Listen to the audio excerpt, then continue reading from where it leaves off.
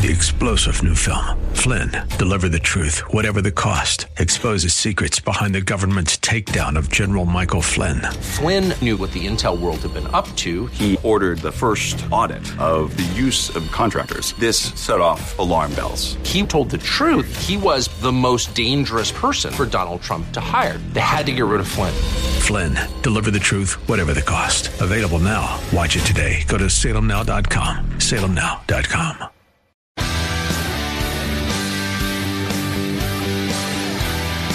Are you looking for truth from God's Word that you can understand and apply to your life? You'll find it today on Make It Clear with Dr. Stan Pons, Bible teacher and president of Clarity Christian College, formerly known as Florida Bible College. Listen now as Stan makes it clear.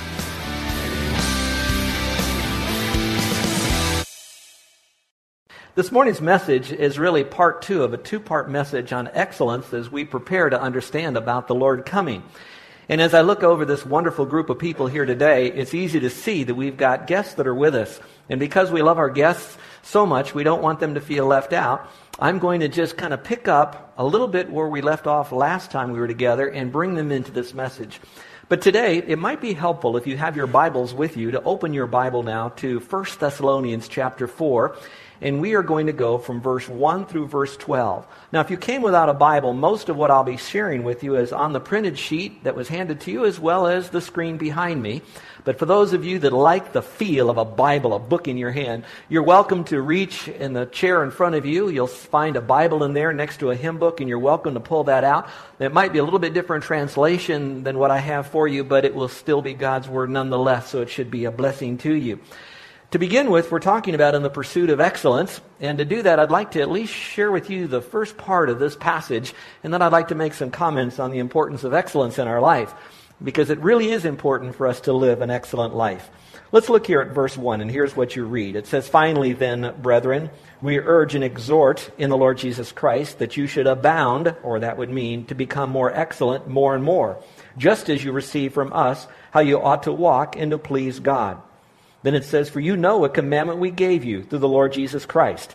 And then he talks about a couple of areas in which to be excellent. Now, I like to live in a world where the people that I depend upon for information or help in some measure would be excellent in what they do. Because if they don't live up to all that they can and should be, sometimes when I lean on them for advice or help, they go crashing down and I go with them. And so excellence is important. We enjoy excellence, don't we? Some of us that are maybe looking at artwork, we talked about how important it is for us to look at artwork and to know what an excellent job that is and the value of that artwork when it is done so well. This afternoon and even today, there's some games going on to determine eventually, after next week, what will be the most excellent football team for this year in the Super Bowl.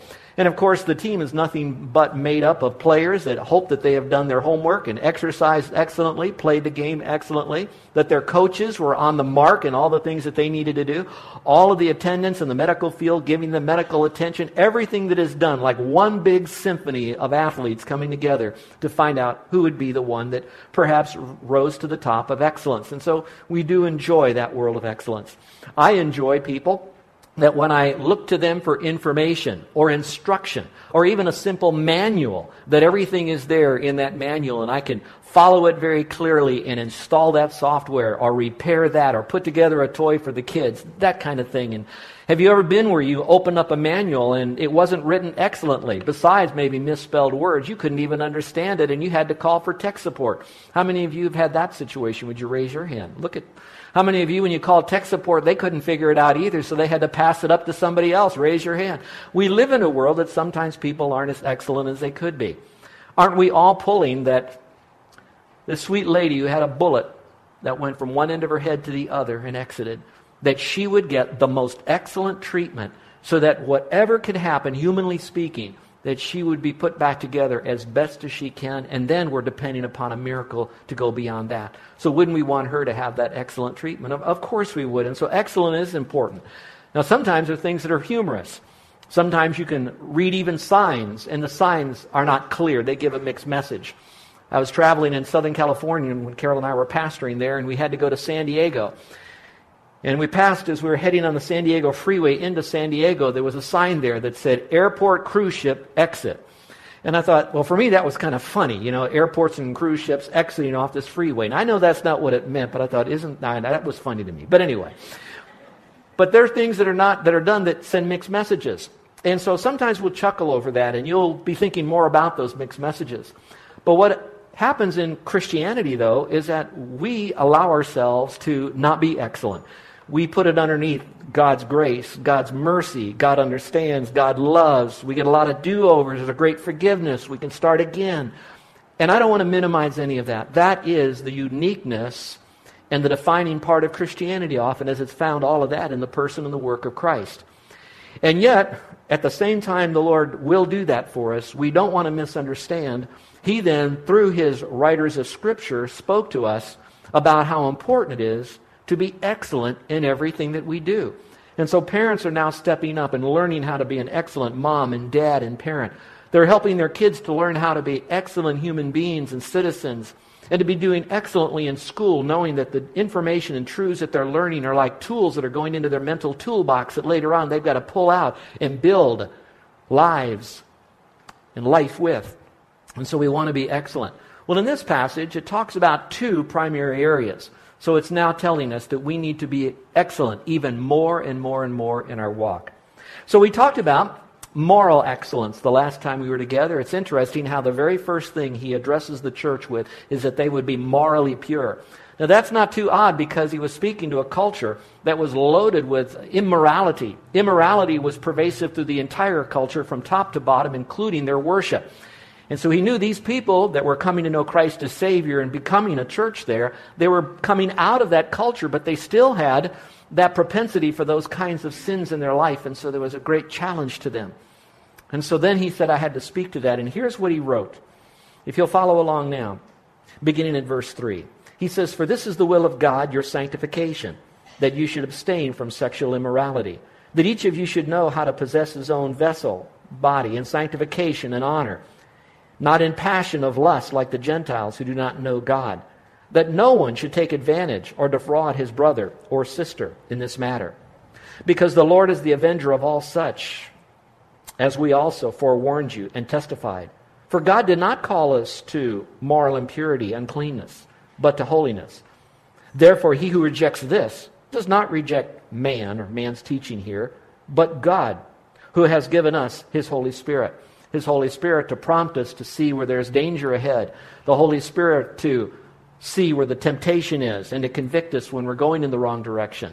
The Holy Spirit to give us power to do what's right. In fact, the most powerful word is not saying no. The powerful word is to say yes to God that gives us power than to say no to that which would be evil. So it's all found in the power of the Holy Spirit. So we talked about that.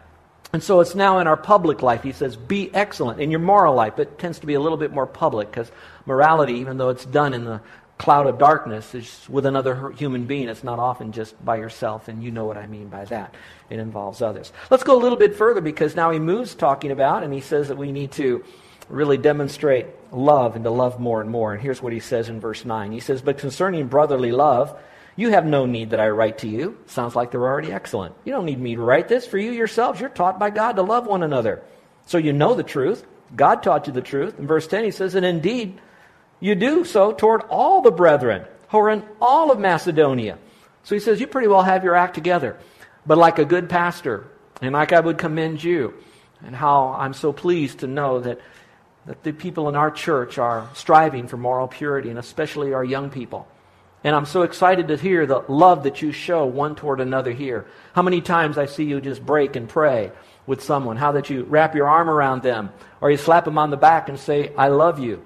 And more than that, you put your working clothes on called compassion, and you reach out and to do something for them, giving up your time to make life easier for another person. I am so blessed to shepherd you. There are pastors all over this world who wish they had people like you. In fact, I wish I could clone you, sell you then the clone to the other churches to raise money for our church here. You know what I mean? I love you, and you're doing a great job. But like anything, I could be listening to music or some good preaching on the radio, but sometimes there's a lot of distractions, a lot of things that are out there. So what do I do to be able to hear it better? I crank up the volume. And so here it's talking about you will abound. In the Greek it says that you'll superabound. You'll effervescent even more with love. So it's not that you don't love. It just means that you need to spread a little love around even a little bit more, to love one another. It's interesting how this passage begins by saying brotherly love. You love each other like you're a real brother, real sister. And it's really true. I don't know how your family is. I'm sure that around one another you might grumble and gripe, especially the kids that are in here. But when you get older, you don't grumble and gripe so much about brothers and sisters, maybe a little bit. But if anybody else picks on your brother or your sister, you're right there to stop it in Christian love. You know what I mean. And so when you're out there, you'll do that. And here that's that brotherly love. But it's a little bit more here because in the passage, look what he says here. This is so cool. He said, but concerning brotherly love, you have no need that I write to you, for you yourselves are taught by God. Here it is. To love. He changes that. And now he says to love with unconditional love. So it's not just, I love you because you love me. I love you because you're my family. I love you and you love me because I'm part of your family. It's not that. He says, I love you no matter what. I love you no matter when. I love you no matter how. And in the context, if I really do love the brothers, I'm going to protect their moral purity as well. So that's real love. Now, some of you that are new into this, loving other Christians and brothers and sisters and all of that, this last week, one of our southern governors of one of our southern states was probably at his own home church, if not a good Bible-teaching church. And while he was there, in the midst of his presentation to the church, he said to them, you know, you are my brothers and sisters in Christ if you have trusted Christ as your personal Savior. Because if you've trusted Christ as Savior, that means we have the same Father. And that if we have the same Father, which is God the Father, that makes us brothers and sisters. I would like to tell you that he was theologically accurate. That really we're not brothers and sisters in Christ unless we have the same Father. And the only way we can have the same Father is not by joining the right church. It's by trusting Christ as Savior and getting born again into His forever family. And boom, He's our Father. You're my brother and sister. The only problem was the secular worldview took over, challenged him on that, made him and others perhaps believe that, you know, you're going to then treat others better than you'll treat other people. And that is not what Scripture teaches. I'm loving you and I'm going to love you with a godly love and hoping that you're strong. So what can we do? Reach out and to relieve the suffering of the rest of the world, to take the biblical worldview to overpower, to trump the secular worldview. But they didn't get that because the secular worldview can't think like God. Never will. And so you're my brother and sister, and we need to love each other. And so maybe right now, while I'm speaking about these great principles and you're celebrating, I know that truth, brothers and sisters, I know that truth. I should love unconditionally. And I kind of know that I can do it by letting God do it through me. You got that. Now what I'd like you to do is in your mind's eye, I want you to pick out some brother or sister in Christ that is an irregular person, that is sandpaper in your life. It could even be a mate. It could be a child. It could be your parent. It could be someone in here. It could be someone that's a Christian at work. But whatever that framework is of that human being, that verse is speaking to us today, this morning, right here. And sovereignly, God wanted us to hear this together as a family, that we need to look at that person and say, Lord, we want to love them unconditionally, and we want to crank up the volume. We want to increase that to that person. Now, when we're doing that, I'm going to tell you this, that when they actually see that happen, the world is going to look at that, and they're going to say, now that is authentic Christianity. There's something different about that. And often the world will say, I want that too. And so we tell them how to have it by placing their faith alone in Christ. Now that, in a sense, is just my introductory material. Because today I want to talk about the excellence that we need to have in a vocational setting. And I'm going to clarify that in just a moment. But on your world of work. So most of what I'm going to say now, if you want to kind of think in your mind, I want you to think about tomorrow when you're at work. And for you kids that are not at work just yet, you are at work. It's called school. Now you have a boss, it's a teacher.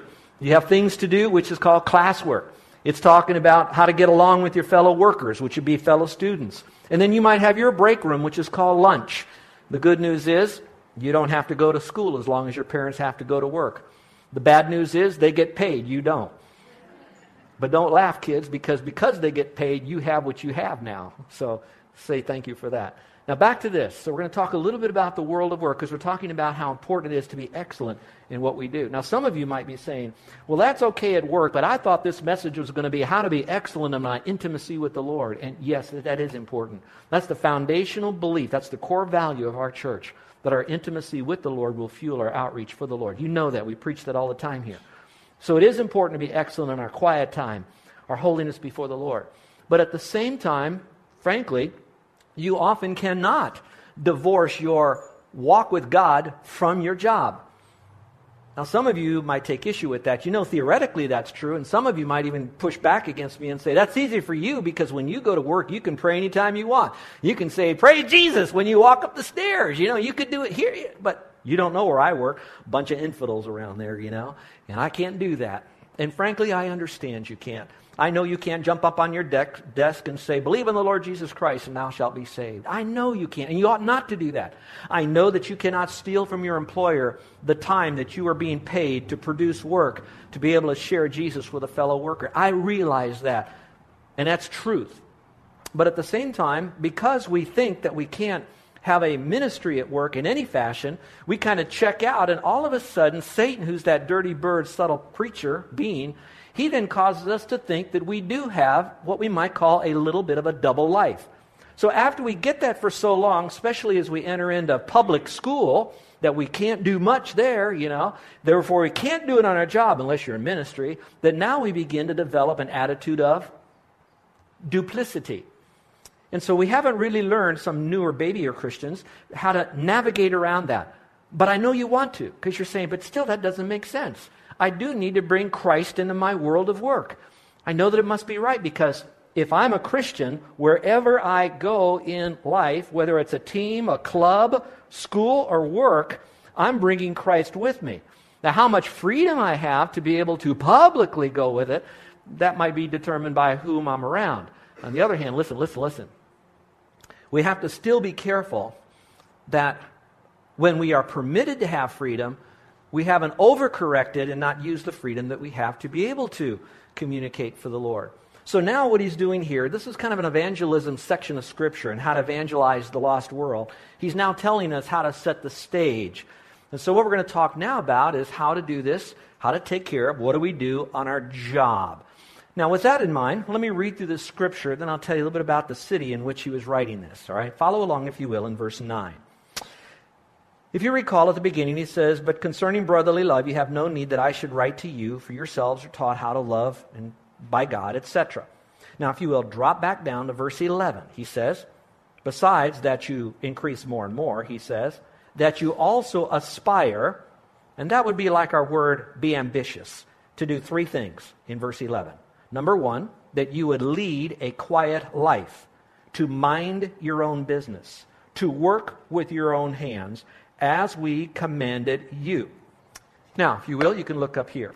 It's an interesting phrase here, those three issues, but the last is what I want to park on. He said, I want you to do these as we commanded you. It's in a past tense, which very easily implies that when Paul was in Thessalonica, the church was starting to get formed, he was putting the church together, he had already taught those people to do this. Now he's away from them, and he's writing a letter, and he's reminding them, these are three things you need to do in the wild, wicked world of work. And he says, as we've commanded you.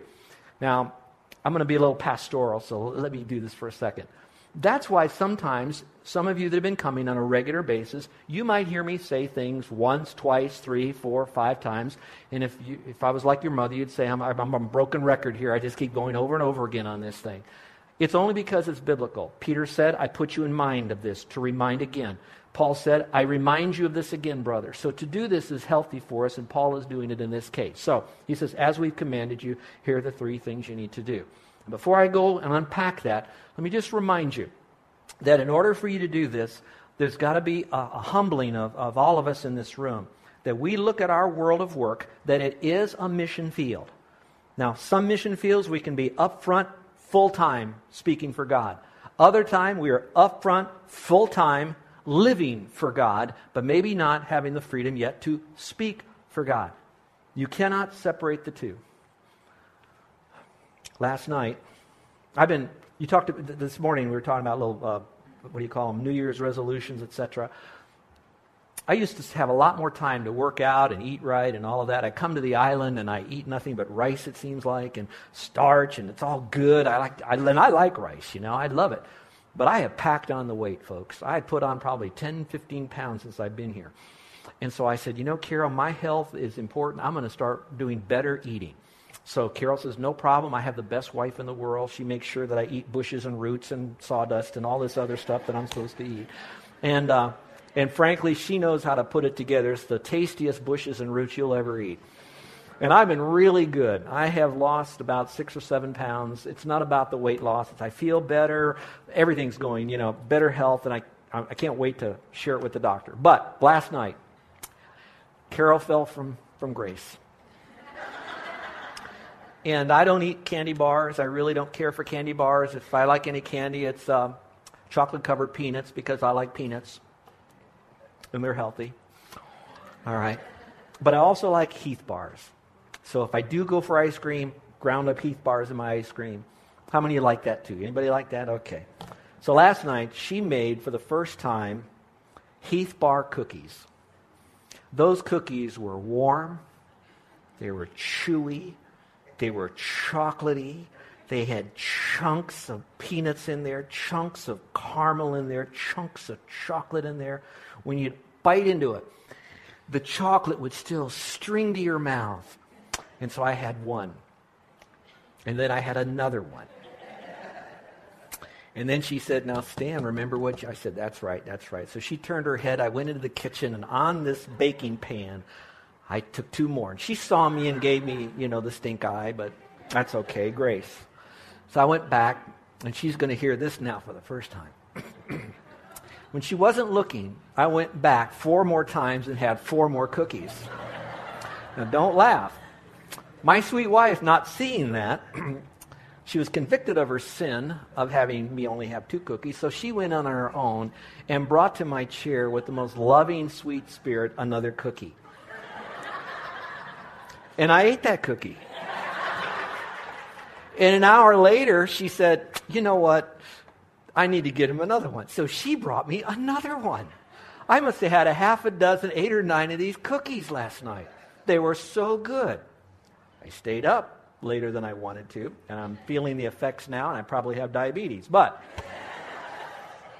what made it so good, watch this, is that every part of that cookie had every part of the ingredient put in there in every part of the way that it should. It was excellently made.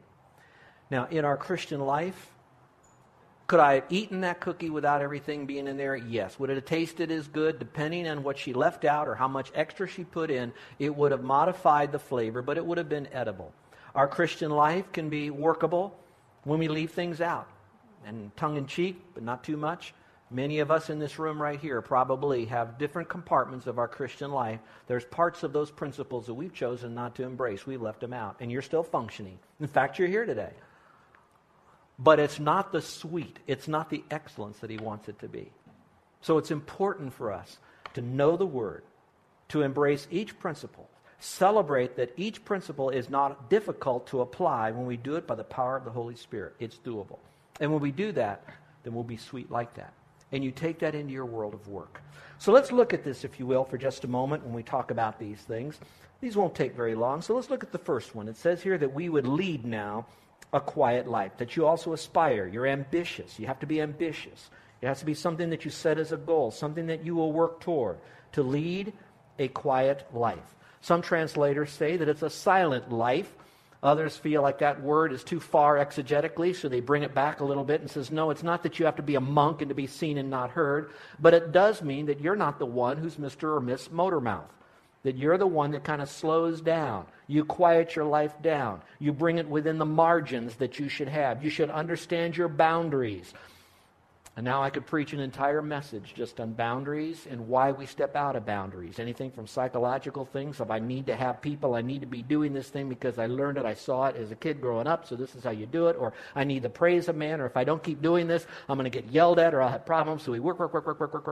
And he says, no. He says, I want you to slow down. I want you to quiet your life down. Remove some of the unnecessary distractions. And you've heard me say this. You need to take the good things out of your life, so you have time to enjoy the great things that God wants to bring into your life. And so there is that quietness there. But that quietness, although it's in the context here, and I'm broadening it by your world of work, I don't want to go too far because it also talks about a quiet life at home. Is there a lot of agitation at home? Are you involved in so many activities that you are so stressed that your kids don't see that quiet life that you have? You're running from one soccer game to one ballet practice to one paddling thing. And you adults, you do this because you love your kids, and yet when the kids are in the van, you're so stressed out that they really don't see the joy and the stability and the peace of God. I'm not saying don't do these things, not at all. God isn't either.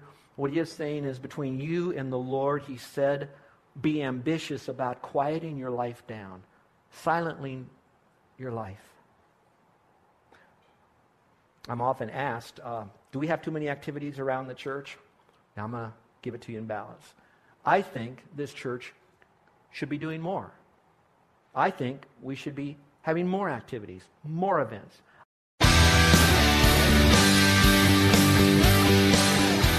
This is Joe Pons, and I want to thank you for listening to Make It Clear with the teaching of Dr. Stan Pons, founder of Make It Clear Ministries and president of Clarity Christian College. Make It Clear is dedicated to taking the Word of God with clarity into every person's world.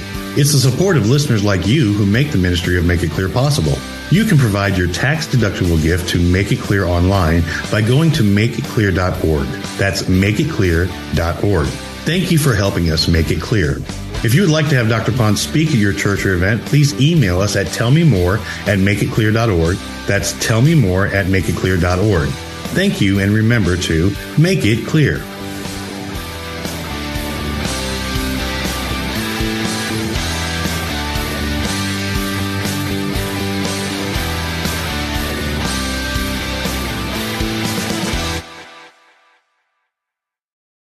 Three-star General Michael J. Flynn, head of the Pentagon Intelligence Agency, knew all the government's dirty secrets. He was one of the most respected generals in the military. Flynn knew what the intel world had been up to. He understood its funding. He ordered the first audit of the use of contractors. This set off alarm bells.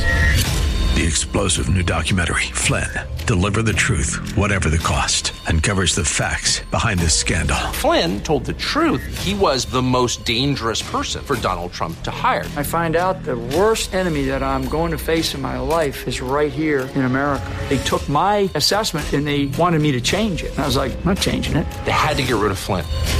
With in-depth interviews, archival footage, and never-before-seen personal records of the man behind the headlines. I just felt like I was drowning. Flynn, Deliver the Truth, Whatever the Cost. Available now. Watch it today. Go to salemnow.com. salemnow.com.